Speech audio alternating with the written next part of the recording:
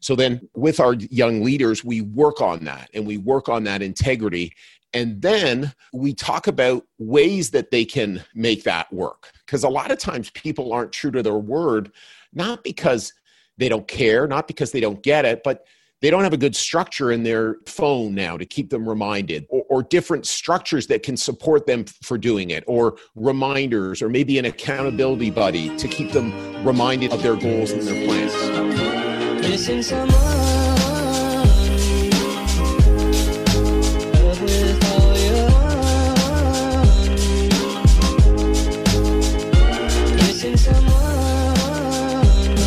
Hey everyone, it's Matt here for another episode of Thinking Inside the Box, the show where each week we tackle the most complex issues related to work and culture. If you're interested in checking out our other content, you can find us at bentohr.com or wherever you find your favorite podcasts. In today's episode, we chat with Chris Thompson, the head coach of the Student Works Management Program, an immersive development opportunity where full-time students learn the practical skills necessary for business leadership and then apply those skills by operating their own home services businesses. Everything from painting, cleaning, and whatever else their customers need over the summer break. But really, Chris is in the business of identifying and developing the next generation of business leaders, something he's exceptionally passionate about. And with an ambitious goal to develop 1,000 millionaires, not only to realize their own financial independence, but to create 1,000 unique economic engines, Chris believes the time has never been better to run your own business. And I'm inclined to agree. The days of ironclad job security in the largest of corporate entities is over. The world is changing, and while many successful enterprises today will pivot and succeed, others won't. And they have a lot to learn from entrepreneurial ventures like Student Works Management. They're a coaching organization first, and they focus on their colleagues' full selves. Discussions around integrity and performance and service, they're commonplace in the organization, though not only in an employment context. Chris believes that how you show up with your friends and your family and your colleagues outside of work is of equal importance. And we agree on that as well. And his program is developing leaders of tomorrow with a clear understanding of the business principles necessary for success. We had a really great conversation about his journey to Student Works, what he's learned in the 30 plus years that he's been in that organization, and what he envisions for the future, for him, his business, though most importantly, the network of young leaders who look to him for guidance, support, and mentorship. As I mentioned, we had a really great chat, and I hope you enjoy it. So without further ado, Chris Thompson. Chris, you're a seasoned pro when it comes to podcasts, so I feel very comfortable with you today. I think, first off, thank you for joining me today. Welcome to the show. It's great to have you here. Well, thank you, Matt. I'm excited about being here and having this conversation. Well, you have a great voice for podcasts too, Chris. Have you heard that before? I have. I've got a great radio voice. Yes. Oh, fantastic. Well, I've also been told that I have a good voice, and I promise you, I also have a face for radio. So that just works out well that we're doing a podcast today. So, Chris, before we get into the meat of our conversation, which I know for a fact is going to be a great conversation, maybe walk us through a bit about your background, your experiences, and what led you to us today. Yeah, so I was a swimmer very early on in my life and throughout university. So one of the big things for me was I wanted to make money. I wanted to become financially independent, and I couldn't get normal jobs. So it led me to discover that probably the best thing to do was to go work around the neighborhood and shovel snow, cut lawns. And so I very quickly determined that, hey, I could do this entrepreneur thing. And so early on in university, I discovered a brand which became the Student Works Management Program. And I loved the idea of developing leaders. I became a successful leader in the program. Eventually, I got to be a partner, and then I bought the business outright in 1993. And really, I've spent my life, as a coach, as an entrepreneur, and really developing amazing student leaders. And I'm curious, why that? Because, it sounds like your life has largely been around you being a self-starter, you being somebody who seizes opportunities. When I hear professional swimmer, I think competition, I think about that. Why this? Of all the paths you could have chosen for yourself, why is this one stuck? Yeah, that's really interesting. When I was in, around that time you decide, what my path was going to be, I remember I'd had, a really some successful teachers who made an impact. And I liked the idea of teaching. And I had three amazing coaches who were national team coaches. And I really loved how they inspired to get the best out of me. And then I loved the idea of being an entrepreneur and being paid what you're worth. And to me, all of those three things came together in this opportunity. But really probably, I think back to my first year of operating, or maybe it was my second year of operating, and we were all hanging around having a beer, and on a Friday afternoon.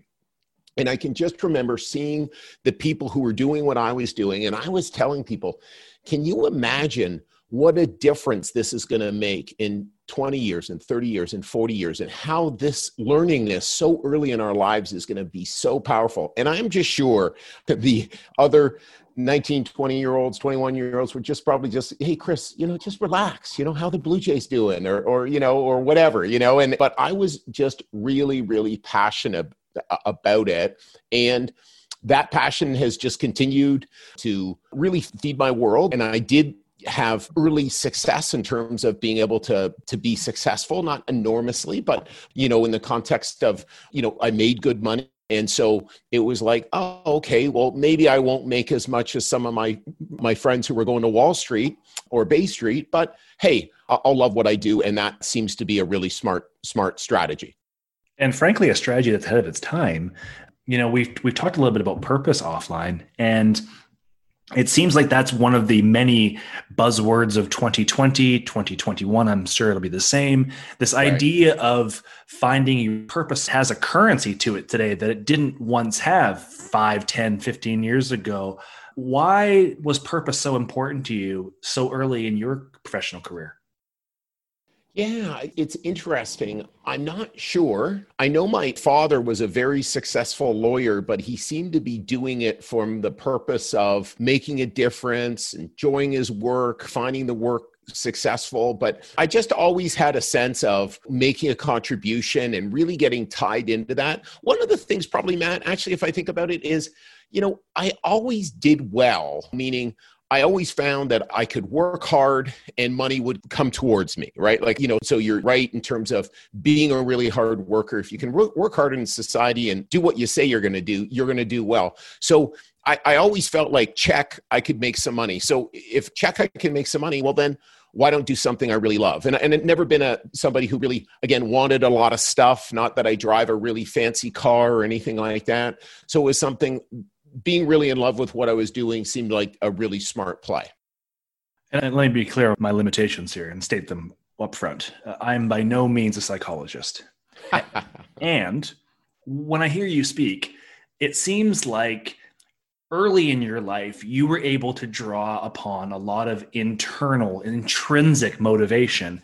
You weren't externally motivated. So you, as you said just eloquently now, you weren't drawn into the trappings of having to have a nice vehicle or have nice things. You weren't looking to externally represent your success, but really your idea of success came from within. To me, that would stand to reason where that sense of purpose probably comes from. Absolutely. Yes. Intrinsic motivation. Right. And I guess as well, I'm not sure if that many people at that young an age really have made a real contribution to people. If you think about working the normal, typical student job, right? So one of the things very early on I was doing was I was coaching young university students and having them make enormous strides in their lives. And they just did so well. And they just loved what they saw was possible for their life. And they saw, wow, if I could do this running a student painting company, look what I can do in the future. And that just so motivated me. And of course, at the same time, I was winning. I was making good money, but it just was so lightning, just like lightning in a bottle. I just felt so excited. And that resonates with me for a number of reasons. So our paths are different, and yet they're similar.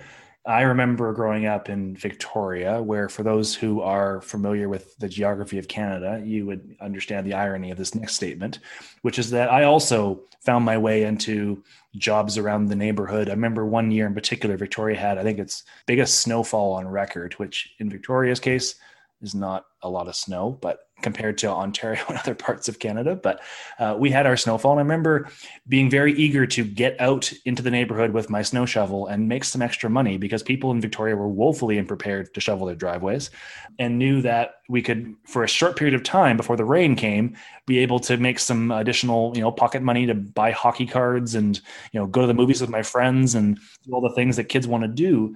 And I was surprised when I found out that a lot of my friends just didn't simply have the same level of motivation. They wanted to enjoy the snow day. They wanted to go get their toboggans out and enjoy one of the few days we'd have throughout the year to really play in this winter wonderland that would now surrounded us.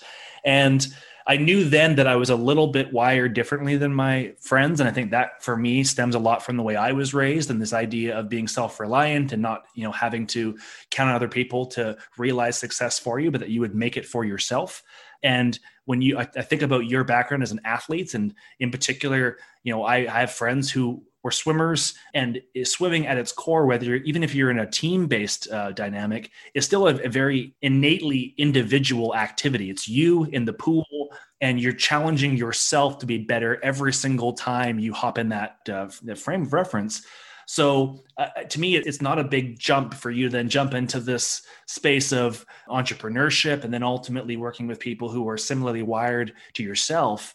And then I think about the type of industry that you're operating in, where you're working, in the neighborhood, you're working with people, you're very much, yes, you're providing a service, but you're building relationships, and you're building relationships with people in a commercial context, which is, for people in their 40s, is uncomfortable. But you're doing this as a young adult. I'm curious, what were some of the early lessons that you learned in going out and meeting with prospective clients and trying to get business and, and trying to sell your services? That must have been a really impactful period of time for you as a young entrepreneur.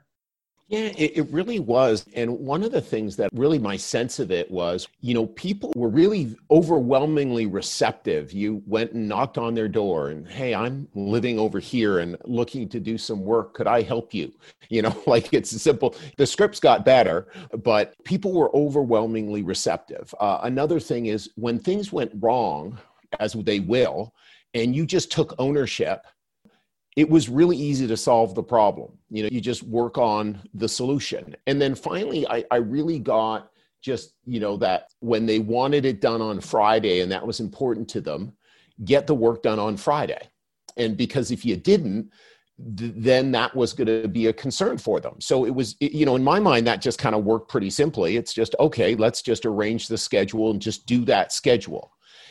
But later on, as I went through my life, I found that was a really, really important thing. And early on, it just seemed like, okay, this makes sense. And it really led to high customer service and high retention rate and some really great success.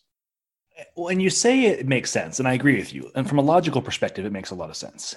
And yet I can appreciate, in just looking back on 20 years of my time in the corporate world, and now the last couple as an entrepreneur, what makes sense doesn't always happen.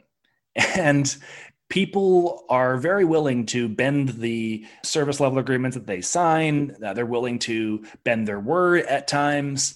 And I'm sure that as you have gone through your career, that you may have interacted with people within your organization that didn't have that same, just fait accompli around, yeah, we make a commitment, we're going to follow through the commitment. Service is important. My word's important. I'm curious how your interactions were and how they've evolved during your time in this business, in working with people that may not be wired like you, that may have the ambition and the drive and the interest, but when it comes to some of the more, these integrity pieces, there may be some opportunities for growth. Well, I think that's incredible. And I think one of the big things that I've learned over time is a lot of times people, and I think it's one of the reasons why it's difficult to have conversations about integrity, because people make it about right and wrong. And they make it about, Matt, you didn't do what you said, you should feel bad.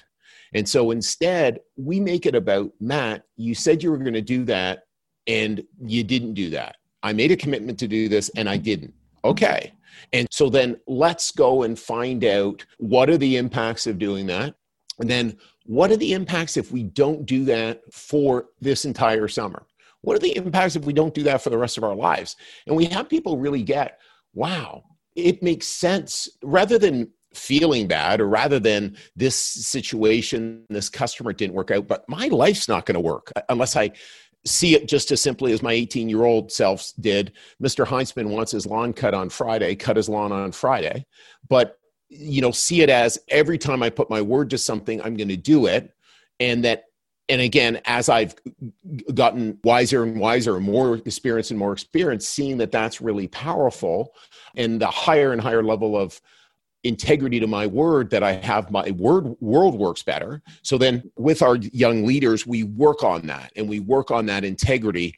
And then we talk about ways that they can make that work. Because a lot of times people aren't true to their word, not because they don't care, not because they don't get it, but they don't have a good structure in their phone now to keep them reminded, or different structures that can support them for doing it, or reminders, or maybe an accountability buddy to keep them reminded of their goals and their plans. So those are the things that we work on, but we work on them in a way, and we didn't do this 20 or 30 years ago, but we work on it in a way that we don't want them to feel bad. Because if they feel bad, they're going to have a hard time getting into action and getting better. And that's the whole point in life, in my mind, is just getting better. And you just touched on this, but I want to explore this a bit more detail because I'm really interested. You're in a unique position in that you've been in the same business for 28 years now. And I'm curious, if you look back at the last 28 years, what has stayed the same and what's different? And I'll ask it in two contexts. The first one is in the type of people that are drawn to this line of work from an entrepreneurial basis. And then from the other side of things, the customer or the market, if you will. What's the same? And what's different? Oh, wow. Okay, so a bunch of things that are the same, like we paint homes. Now we paint homes and also clean windows. So we started a second service. Customers still want the same types of things. One big difference is clients are just so much harder to get a hold of. Like decades ago, you'd phone them in their home and the phone would ring. There was no answering service and people returned all their phone calls. So now getting a hold of people is just the trick. It's all about client conversion and getting into their appointment book to see the next appointment. I think, in terms of customer service, I think everything is similar in terms of what they're expecting and on time, communication levels. Their expectation to return your phone call is super fast. And understandably, because, hey, Matt, you know where my phone is? Right on my desk or right in my pocket. And that's what they know about other people, and that's what they expect. When I think of our students, one thing that regularly happens is older generations look down on the newest generation. That is what they do. And in my mind, no, in fact, what happens is newer generations stand on the shoulders of the older generations, and in fact are better prepared in so many ways for the challenges of the upcoming decades. And they're better prepared in the universities. They're better prepared with coaching. Like there was no meditation. There was no podcast to listen to and online learning and all these different things. Our organization is unbelievably better than where we were 30 years ago. And at the time, we were outstanding for the time, not meaning to denigrate my old, where we were 30 plus years ago. So those are some of the things that I see. And there's no question that there are challenges, with every generation, the impact of social media, the impact of constantly being bombarded by notifications and those things. But, again, that's impacting young people. That's impacting me. I don't know about you, Matt. Oh, yeah. No, I have to take a regular daily detox from my phone because if I don't, it can quickly get out of hand. And that's even after spending time culling notifications and turning off beeps and all those different things. You're right. It's the level of personal, if you will, discipline around technology. We went very quickly, even in the course of my life from, technology not being readily available. So when I went to high school, we didn't have smartphones. Like I still would go home and talk to my friends on the phone in my house, and we'd fight for the line with people in the household to talk to people. So I remember that. And then around the time at university, that's when smartphones started to become a thing. And then we all had now this, to your point, communication at our fingertips. The expectations changed around it and the benefits got much better because you had this level of autonomy and you could, kind of have your own little world on your phone. And then, as you said as well, the amount of information that now flows through to your phone. I mean, I remember back in the day, it was you make phone calls and you could maybe take pictures. And then you could send text messages, and that was great. And now, like your phone, there's more computing power in your smartphone than there was on the first spaceship. Like we've come such a long way in a short period of time. But to that point, the amount of interruptions, the amount of people nudging you at all days and hours, there's this now expectation that we're completely connected all of the time because everybody now has a smartphone. And at the same time, we've lost sight of the fact that I think as a culture, as a society, as individuals, that, we weren't really meant to live like this. We've created a situation where this exists now, and it certainly has its benefits, but we weren't meant to be tethered to technology 24/7 on a persistent basis.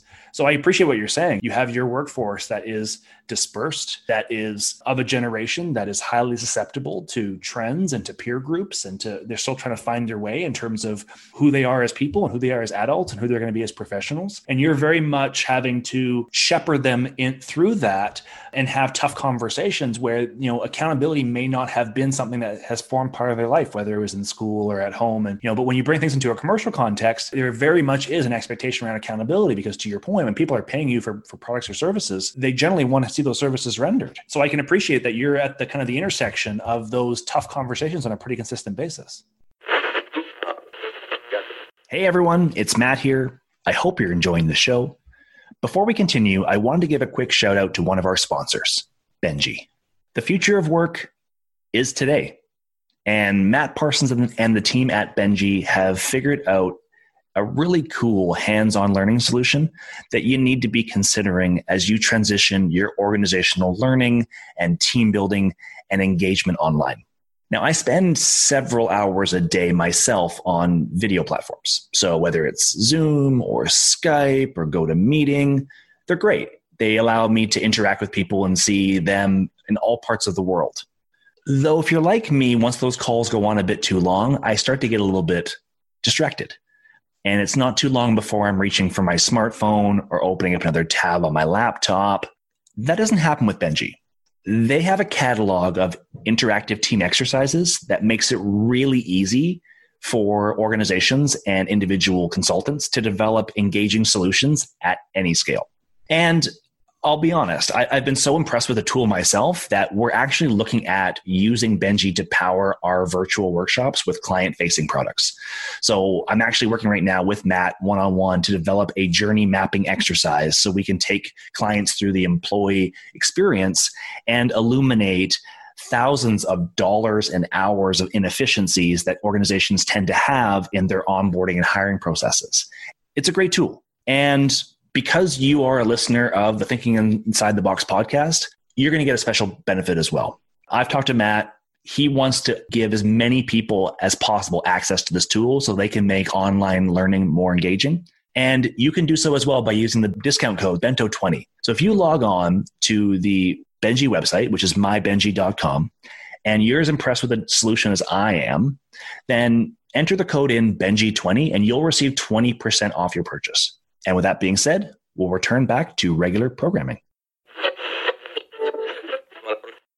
Yeah, and part of it is there's no question there's an economic thing, and we want them to win. We want them to be successful, but we also want their life to work. So, we find we're coaching accountability or integrity as much around what's your sleeping habits to make sure that you're getting enough sleep. Or when are you studying, and, are you turning off your phone when you study? Or what's your gym habit? Or when did you last call your mom? Or all sorts of different areas of their lives, seeing their life again, 365, 24/7 to help provide value. And again, there's no question that we also do that because we know if we get all those areas working, their business will work better. Right? Because again, if I'm not getting enough sleep, if I'm not going to the gym, if I'm not eating right, if I'm, leaving my school or my other commitments, all of a sudden we're going to have a problem. So we try to see integrity in all the different areas, not just around the client satisfaction piece or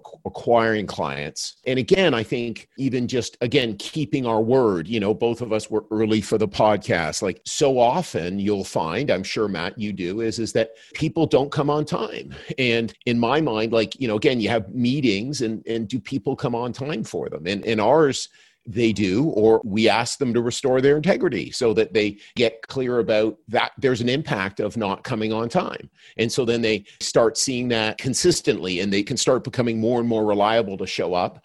And then how people see them is as real leaders, because they keep showing up on time and they keep doing what they say, and they feel better and better about themselves. And then they can put more and more energy into other areas of their life to make them work really well.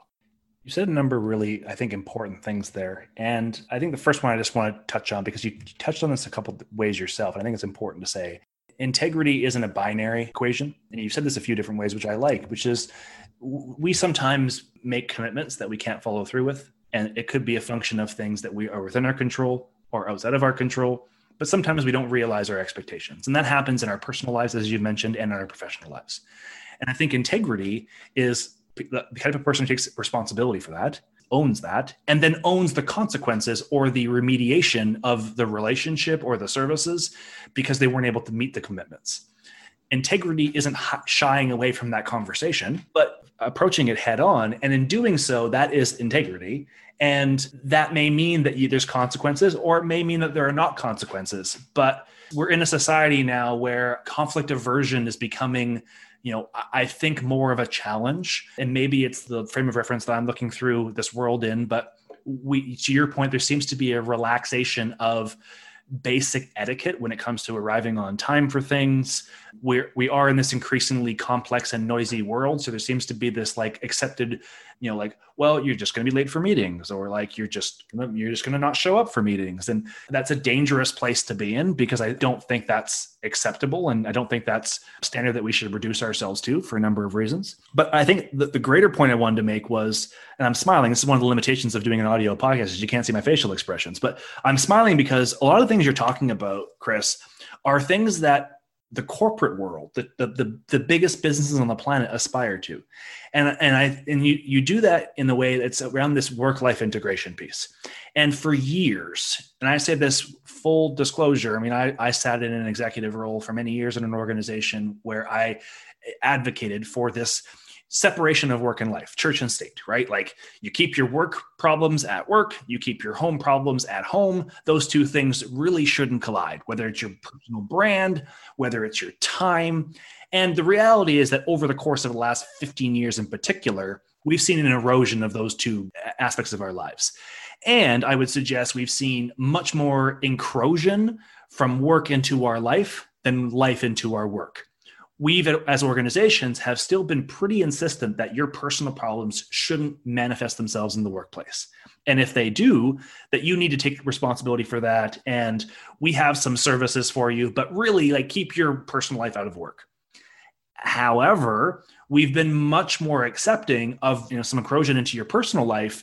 And whether it's an email at Friday at 9 p.m. or Sunday morning at 10 a.m., whether it's, I know you're on vacation, Chris, but I have a really important question to ask you, so I'm going to call you. There's become a relaxation around work encroaching on your personal life. And it's no surprise as a result that we've seen rising rates of burnout and, of people with mental illness and anxiety, because there's an expectation that you have to always be on. And that, frankly, in some cases has come at the expense of, to your earlier point, the whole self. And then I look at your organization and you're having conversations around going to the gym and getting the appropriate amount of sleep. It's topics that organizations have traditionally shied away from. They've essentially abdicated authority from this type of a topic and said, you are the employee, you figure that out. And there are consequences if you don't, because you won't be able to show up at work in the same way. But we don't really want to play an active role in you achieving that outcome. It's such a refreshing to hear a leader of an organization take some sense of ownership over the overall wellness of their employees. Because to your earlier point, I'll strip away all the mystique around this. You as an organization are incentivized to ensure that happens. It benefits your employees, it benefits your bottom line, it benefits your clients, full stop. But there's been this reticence in the traditional corporate world to have these conversations, believing that once they open that door, that I don't know if it's a fear, Chris, of like, once you open the door, you can't close it again, that people are going to take advantage of these programs, that, we don't have the resourcing to properly support and counsel people. We don't have the comfort or the confidence to be able to show up as leaders in a true coaching fashion. I don't have the answer to that question. As you're talking, I'm becoming painfully aware of the dissonance between how you run your business and how, in a lot of cases, you have practices that are aspirational for many of the most successful financial companies on the planet, and what's happening inside those companies, and just the stark difference between the two entities.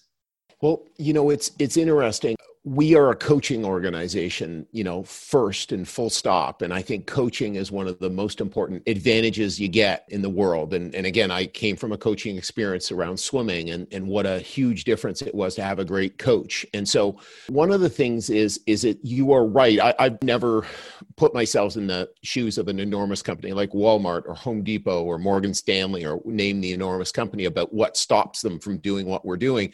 But it seems to me like one of the full truths is who I am as a father, a brother, a son, a leader at work, a community leader, are all the same things I'm bringing. And what shows up in the gym this morning on the Peloton shows up at work. And to think that it doesn't is just misguided. So I would rather take and use all of our coaching capacity and wisdom to really, really make a difference. And there's no question we see it making a difference in people's lives. And then, of course, we also see it showing up in our business. People are growing their wealth, and saving money instead of spending it poorly. And they're sleeping at more appropriate times. I always tell, you're in Victoria, but I always tell our operators, well, you need to move to East Coast time for our young leaders, not staying up till, 2 a.m, go to sleep at 11, just because if we want to get up early, that's how it's going to work. But we're going to jump into those conversations, and they're going to win and we're going to win. And partly is to be able to have the conversations. Again, you have to have the conversations without moral superiority or we're right or anything like that, so you've got to be able to have them discover what they want. Is always the most important thing, right? Because, again, they can always give you the answer. They're always smart enough to know the answer that you're looking for. What you really want them to get is to choose that answer. So I had an interesting experience this morning. I got up, crack of dawn. So I was on Eastern Standard Time myself this morning. I'll have 5:00 start. And we had a conference where I was producing a virtual reality panel discussion for a conference that was going to take place in Turkey. And really cool experience. I'm so blessed to have the business that I have where I get to do cool things like that I'm not just, stamping a box repeatedly. So blessed in that sense. And the conversation we had this morning was really around agile versus waterfall. And in a large enterprise context, there's been a massive shift over the last 20 years from this traditional siloed approach to business that is a legacy from the industrial era where, Chris, you and I were measured in terms of our value based on the number of widgets that we produce at the end of the day. And we've now shifted into this knowledge-based economy. And I say shifted, we're still shifting, but shifted to this knowledge-based economy where, and not to get too scientific about it, but when you are managing in a industrial construct, the carrot and stick analogy comes to mind because you either threaten people with job insecurity or consequences and you make them work faster, or you incent them with bonuses and financial incentives and promotional opportunities to encourage them to work faster. But a lot of the motivation comes extraneously. It comes from outside of the individual. Your story, from as far back as you've told it, comes from within. It's an intrinsic motivation, which is a much stronger and more powerful force because, to your point, it is you've made the decision yourself, which means that you're bought in a way that you will not be conditionally when someone else is pushing things on you. It has much more longevity in terms of sustainability because, again, you're bought into it. And we're now in a knowledge-based economy where there's clear science around the connection between intrinsic motivation, discretionary effort, that is the effort that you give beyond what is the basic requirement to keep your job, and performance. And that only comes with coaching. That only comes when you create a safe environment for self-expression, when you create an environment where, yes, there's accountabilities and there's expectations, but it's solutions oriented, and you move on the assumption that everybody here wants to do a really, really good job, and things may get in the way, but that we can address those things when they come up. But otherwise, we give people kind of the freedom within a framework to really excel in that space. And I think that's such an important distinction to make nowadays, is your organization seemingly is better positioned to have success as we move forward than you may have ever have been before, because you've created a system, if you will, of people that are self-motivated, that are incenting themselves to have success, and ultimately can operate autonomously without you having to call them every other hour and say, have you finished this job yet? What's going on here? I talked to this customer. Like, you've created this incredible system, but I also understand that comes at a significant upfront investment. And you are investing the time in these individuals throughout the course of their career, as people did in you throughout the course of your career. It's this pay me now, pay me later conversation. And what I'm hearing you say consistently is that you're willing to, as a leader and as an organization, to make that investment upfront because you know you're going to realize the benefits over the long haul. Yeah, and it's funny. One of the things I've enrolled our senior leadership team in, and by the way, they're also enrolled their future in, is that the things that they're working on now with their, student operators are things that are going to make an enormous difference in that student operator's life in a decade or 2 decades or 3 decades. I told you, Matt, that I have a goal of creating 1,000 millionaires. And it's not that I'm money motivated, although money, properly used is a great thing, but it's about what it makes of people if they become a millionaire, what value gets created, so that our, what we call them, district managers or coaches and coaching those operators are actually playing the long game for them. They're actually, in the same way, they're actually playing the long game for themselves, because, clearly those district managers have been with us actually longer and are actually in our coaching environment even longer. And they're heading for enormous futures within our organization and eventually when they leave our organization. So that I think they're seeing those same things. So that, and at the same time, if I'm on track to have a huge future as a leader, well, then what would be on track looking like that at 19 or at 20? So those are also lined up with intrinsic personal goals, but also extrinsic. So the volume of my business that I want to run, the success that my team is going to have, the client satisfaction that I'm going to have. So it's also, in the end, ultimately, you show it on the field. It's great things that you're saying, Chris, but ultimately, how do you treat your kids? How do you treat your wife? How do you treat your mom? How do you treat the people in your business? That's really where you see if this stuff's actually working, right? Just because it's easy to say, it's way harder to do on a consistent basis. And I can imagine that as we are going to shortly turn the calendar to 2021, that like a lot of leaders and like a lot of businesses, 2020 has been a challenging one for you. Yes. And whether it's the economic recession that's global, whether it's this pandemic that we're all faced with, whether it's social unrest, there's been a lot of large factors that have shifted 2020. And I'm curious, one, from your words, how has 2020 been for you as a leader of a business? And what are some of the things that you're looking at for 2021 that may have shifted because of the last 12 months of experiences? So personally, as a leader, it has been really challenging for me. So I felt really pushed out of my comfort zone in a number of ways. Number one, I'm a real extrovert. So in looking to do the things that our health professionals have suggested, that's meant not as many social interactions. And that's really difficult for me because I am someone who is really social. So there's been an impact. All of our trainings, which I love to run, and I get fed by the energy of 100 plus people in a room, all those things have gone away, and we've Zoomed them, et cetera. And so there's been a real impact. There's also a personal impact, but just all the negativity and the hardship that people are under. So that's what's been really challenging. And on the other hand, for me, something is a challenge, I always look to say, hey, how is this happening for us? So for our business, what the pandemic's done is had us just raise the game. I've told people, Matt, there's no better place to spend in a pandemic in the Student Works Management program.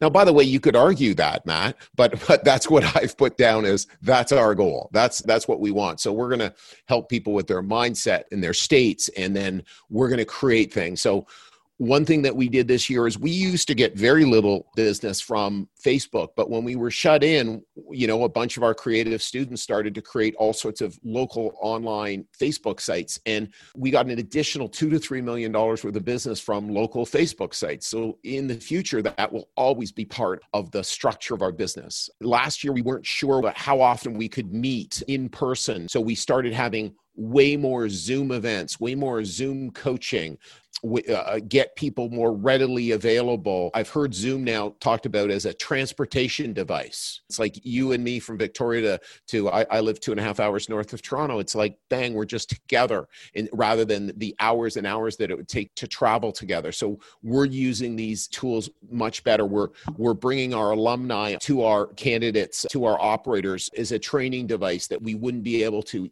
or not with the same ease that we're able to. So we've taken the pandemic and just tried to make it happen for us, and just trying to be the best organization we can. And there's been a lot of things that haven't gone right. We go to Mexico. We take our top performers to Cancun, Mexico every year. This past year, obviously couldn't do it. We're hoping that the vaccines are going to turn that around so that we can this coming year. But no matter what, we're just going to make the next available step. Okay, what can we do? This is happening. The government's saying this. Well, we want to follow the rules. Let's follow the rules. What can we do? Let's go do that. But there's no question it has just been really, really challenging to keep changing as things have changed. Well, in hearing you talk, Chris, I'm in no way surprised to hear that you guys have continued to have success despite the challenging circumstances. Having that mindset of accepting your present circumstances for what they are, and then pivoting and trying to find the good in it, and trying to find the opportunity in what's happened, even if it is a trying circumstance, is a mindset that, as well, among all the other things that you've shared with us over the last 40 plus minutes, is another example of how you're equipping your organization and its leaders with the skills that they're going to inevitably take them into success going forward. And your goal of creating 1,000 millionaires, I know, is an easy, buzz line. And I know it extends far beyond the financial metrics, in that when you're creating the sense of abundance and the sense of wealth, and you're teaching people the tools around creation of wealth, that they're going to disseminate those throughout their own pockets. And you're creating a ripple effect, a butterfly effect in the local economies, the regional economies, the national and global economies, that will undoubtedly have significant lasting effects going forward. My final question for you, Chris, is, I expect that at some point, probably not anytime soon, but at some point, you're going to probably want to take a step back and look at what you've accomplished over the course of your career. What is a goal that you've set for yourself when you look back and say, okay, I'm going to turn this over, I'm going to spend more time doing other passions and pursuits? What's one lasting effect that you want to have that goes beyond, if you will, that goal of 1,000 millionaires? Yeah. So one of my thoughts is that I don't like the idea of retirement. I think, basically retirement means to be put out of use. So my goal is to slide into home plate and sort of be dust. My hope is that we can find some sort of way that I can keep being the chairman of this business as the head coach role becomes to sort of over the next number of decades or whatever. But to me, Matt, it's always about each individual conversation being fully present, being fully the contribution that you can be. So, to me, the number one value in our business is relationships are everything, so it's just relationships matter. That's the most important thing. So there's no economic milestone. There's no, then things will be there, because it's just, then there'll be just another day or another hour or another moment to have another amazing conversation with someone, or give them a hug, or express my love, or express what needs to be expressed in that moment to try to make a difference. And so that's what I'm going to hold myself to, and just, judge my life on the relationships I have, and just continue to try to, like you said as well, that conflict avoidance thing. If there's something that needs to be dealt with, go deal with it, go deal with the repercussions of it, take ownership. And again, trying to have really powerful, wonderful relationships. I respect that answer for a number of reasons. And at the same time, Chris, I'd love for you to take some time off during the holiday season and spend with your family. Oh, I'll take 3 weeks off. So we're taking 3 weeks off. The Great. kids are hanging out. So 100%. Yeah, I take a lot of time Well, off. I hope you do enjoy that time away. And it's been a real enjoyable conversation. Thank you so much for taking the time with me today. I want to wish you and your organization and its employees a ton of success in the months and years ahead. I'm confident you're going to have lots of it. And looking forward to staying in touch with you. Matt, I feel likewise. I just got a great sense of you this conversation, and I wish you the best and be well. Thank you. I am sad and so down. At Bento HR, we enable your HR strategy with custom HR technology procurement, implementations, and integrations to liberate your team from administration, enhance their productivity and experience, to position them at the center of your organization's transformation, where they belong.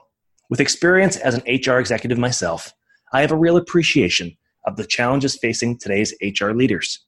The world is changing. Your industry is being disrupted. Your organization is transforming. And all the while, you're trying to do more with less.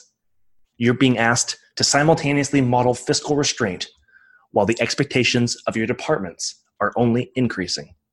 At Bento HR, we can support you at every stage of your transformation, from architecting the strategy to developing and selling the business case internally.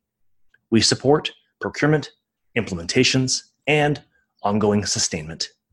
And we tie it all together with a deep knowledge of the HR profession and over 6 decades of combined experiences from our founding team, who has worked in or supported large HR organizations across multiple industries, including, but not limited to, financial services, technology, retail, transportation, and healthcare.